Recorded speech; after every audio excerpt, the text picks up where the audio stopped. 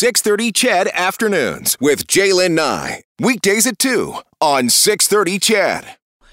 I wanted to get to this today because a lot of folks are talking about it. A lot of people thinking about it, trying to figure out what exactly it means. We are less than 1 week from Albertans casting their ballots in municipal elections. There are two referendum questions on the ballot this year, one on equalization, the other about time change, and that is where we are going to start today.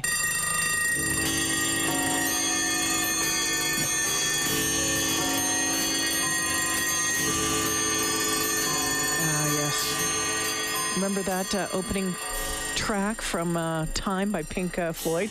Anyway, the question is, do you want Alberta to adopt year-round daylight saving time, which is summer hours, eliminating the need to change our clocks twice a year? There's a lot of debate about what would be best, and our next guest is a little worried that people might not understand, or at least might be a bit confused about the question. Dr. Kyle Mathewson is a University of Alberta Associate Psychology Professor. He joins us this afternoon. Dr. Mathewson, welcome to the show. Thanks for having me. All right, so can we break this down in the simplest way possible? Because it seems whenever we talk about changing the clocks, doing something like this, when, this has been up for discussion over the past number of years, I think people are a little confused about what exactly it means. So if we vote yes to the daylight saving time referendum question, what would that mean for Edmonton? What would it mean for Northern Alberta? Sure. If we voted yes in this referendum, we would maintain a continuous daylight savings time, which is the time we have in summer. So in the fall, coming up in a couple of weeks, it would no longer fall back.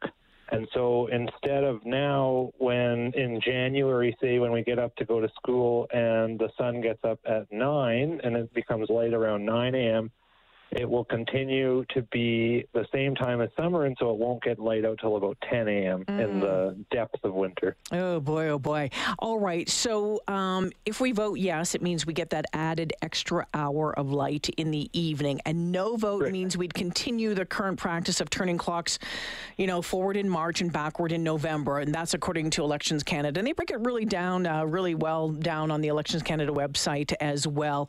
How worried are you that people are going to be confused about this, Dr. Mathewson? Well, it's good that people want change. It has been shown for many years now that switching the clocks twice a year does lead to health consequences like mood disturbances and traffic accidents and heart attacks. But I think this desire for a change that we know we want is leading us to maybe make the wrong decision in this referendum because the decisions posed to us aren't ideal. So what would you like to see? Yeah, so instead of the being asked whether we want to maintain a constant summertime, a better health outcome would be gained from maintaining the constant winter time.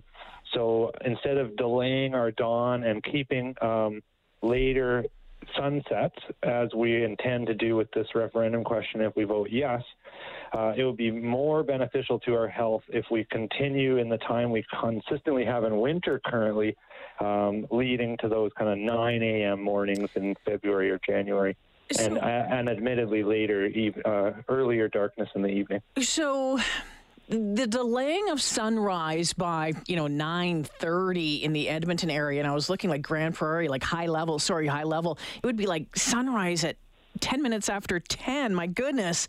What does that do to the body? Right. So similar effects that happen abruptly when we change time happen in these kind of long-term circadian disruptions. The circadian rhythm is the natural rhythms that our body has that are governed by our light and our eating and our socialization. And so as our circadian rhythms get disrupted, this can lead to drastic health consequences. Researchers have shown a 16% increase in cancer from having these later sunsets.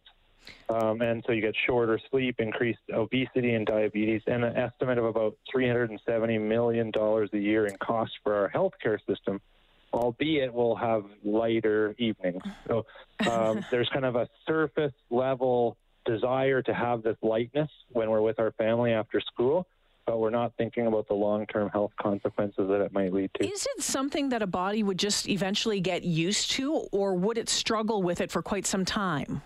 Right. Yeah. So our body uses many different cues to synchronize with the natural rhythms of our life. And one of them is the light from the environment. We use other light cues like the light in our house and our workplaces and our cars.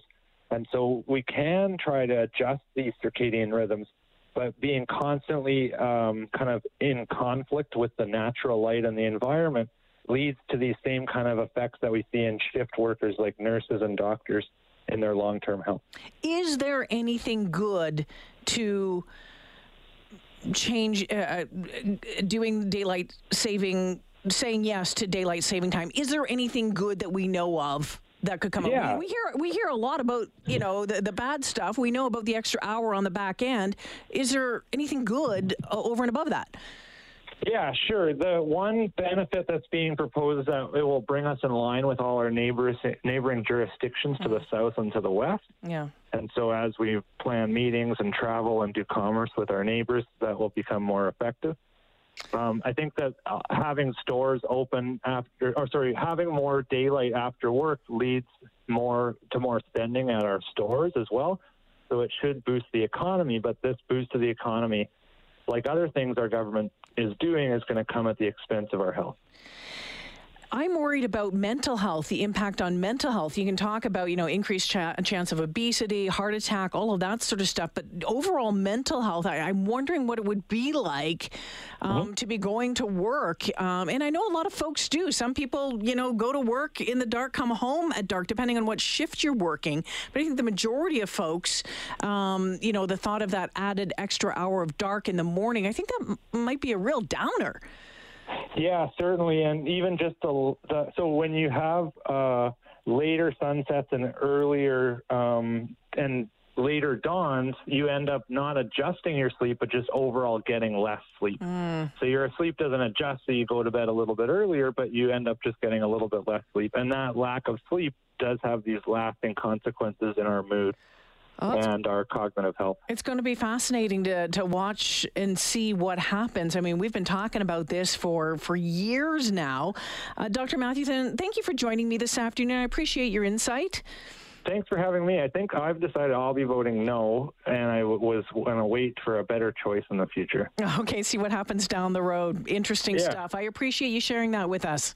Thanks. All the best. Dr. Kyle Mathewson joining me this afternoon. He is a University of Alberta Associate Psychology Professor. He's the director of the Attention, Perception, and Performance Lab over at the U of A as well. So what do you think?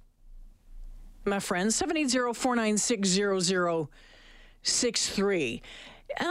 Because, as I said, we've been talking about this for a very long time now, since it was first brought up. It's been a source of debate on this show for many years. When I break it down and I take a look at sunrise in Edmonton in the depths of winter, not happening to 9:27 in the morning, that to me is not appealing.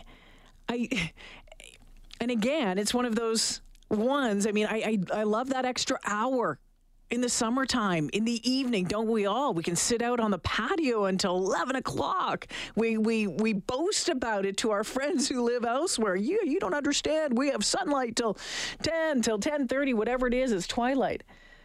But, in northern Alberta, according to the Elections Alberta website, northern Alberta, be looking at sunrise at 10:12 in the morning.